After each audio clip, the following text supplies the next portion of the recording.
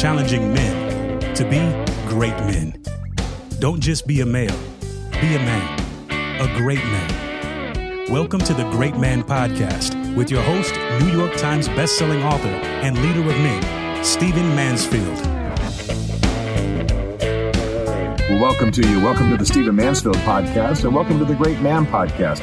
I'm doing one video for both this week, and let me tell you why. I want to talk to you about the Pilgrims. I want to talk to you about that first Thanksgiving story. It's an important one in our national history. It's a sweet one to people of faith.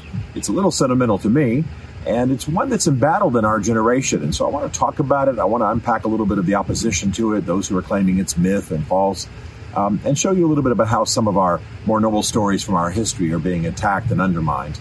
And then I hope that you'll take this story, repeat elements of it to the next generation around Thanksgiving, and perhaps it will enhance your Thanksgiving experience of it. I think it's an important part of our lore and our heritage.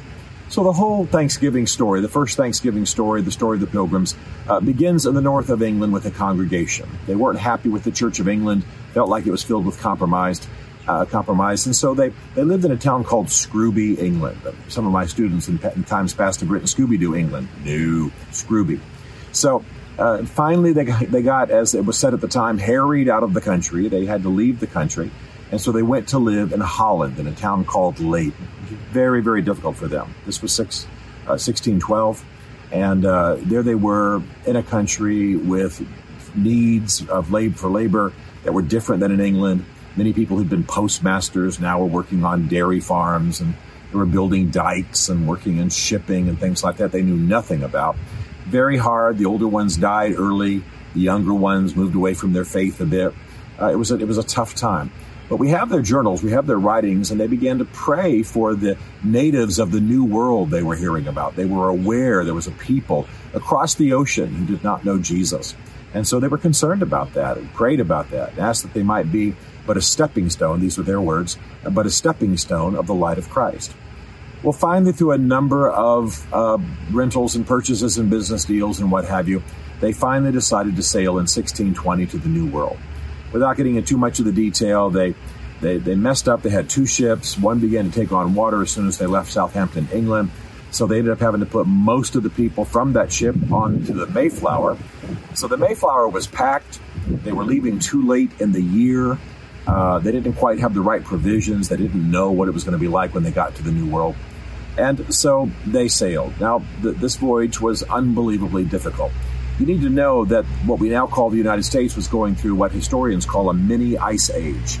And it was very, very cold. The Atlantic at that time, the U.S. Navy says that the normal time in the Atlantic during that period of sailing, the water's so cold that you die if you fall into it for 3 minutes. Now, that water's spraying on them. It's coming through the sides of the ships. It's floating around in the bottom. They sailed for 66 days. The sailors called them psalm-singing puke stockings, because those were the two things they spent most of their time doing, singing psalms and throwing up. It was a pretty miserable voyage. Just picture that they're locked in the 'tween deck for months at a time. They are all kinds of human refuse floating in the bottom. I mean, it's a nasty experience. And finally, they arrive at Cape Cod. Now, they're 500 miles off course. So they start exploring a little bit where they might land. Before they land, they realize that they've got to write some kind of instrument to govern themselves. And so they write a thing we now know as the Mayflower Compact. It's one of the first civil compacts in American history. And in it is this line: "We sailed for the glory of God and the advancement of the Christian faith." We sailed for the glory of God and the advancement of the Christian faith. They said they also bound themselves together in a civil body politic. In other words, they were out of the region that they had been given a charter for.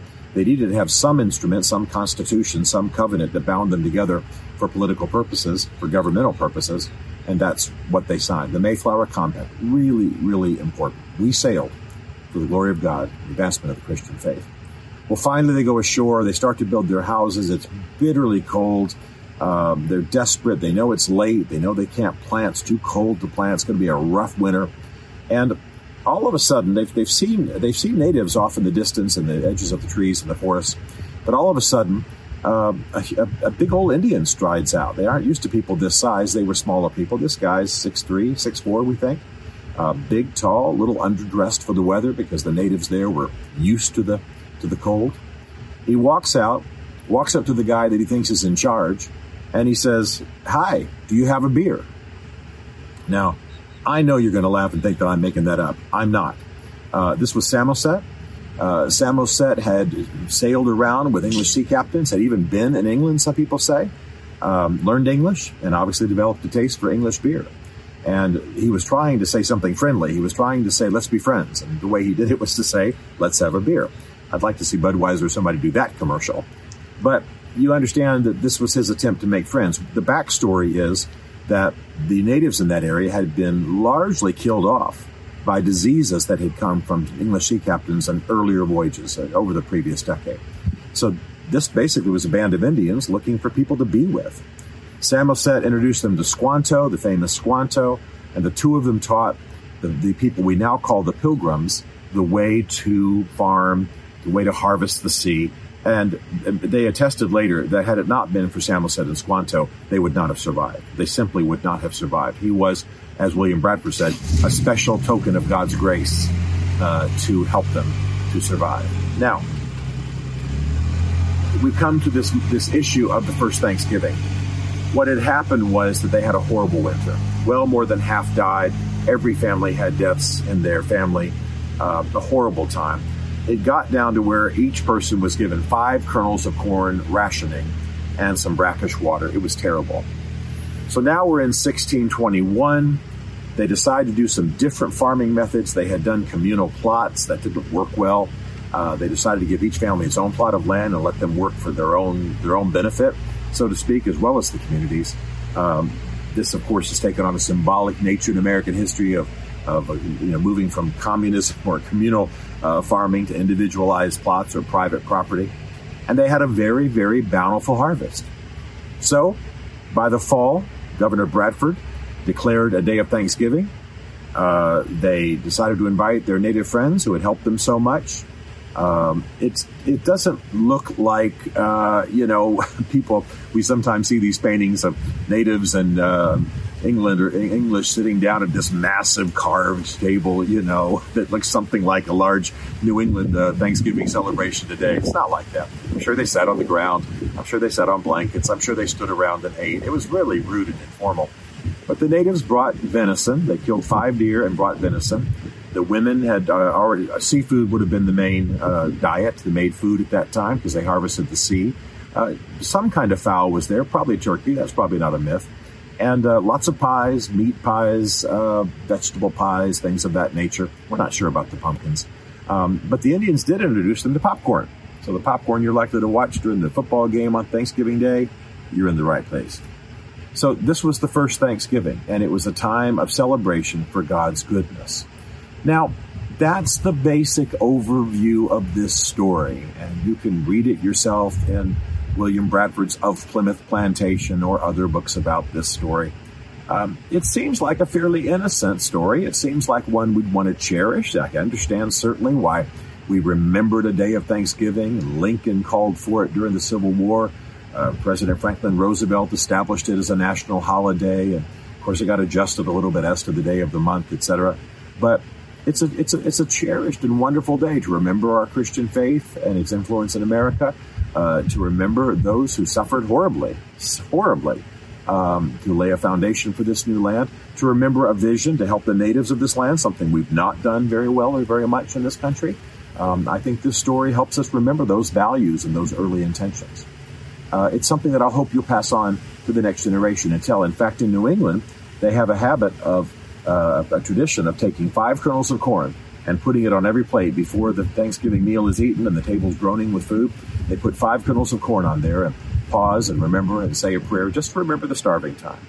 So in my next episode, which will come again before this Thanksgiving in 2020, and what a year it's been, I want to tell you how this story is being debunked and undermined. Again, it seems like an innocent thing we would cherish, but for those who don't like our Christian heritage, for those who don't want to believe that we had noble forebears, etc., there's an attempt to undermine this story. I'd like for us to hang on to it. I'd like for us to cherish it. I'd like for us to pass it on to the next generation. I think it's something sweet and noble about our history. So, in our next episode, I'm going to talk about the attack, the assault, the vicious war on the Thanksgiving story. Back to you soon. To join the Great Man Movement or to book Stephen to speak at your men's event, go to greatman.tv. You'll learn about Stephen Mansfield's 3 essential books for men: Mansfield's Book of Manly Men, Building Your Band of Brothers, and Men on Fire, as well as some other great resources for helping you become the great man you are made to be. The Great Man Podcast is a Mansfield Group production.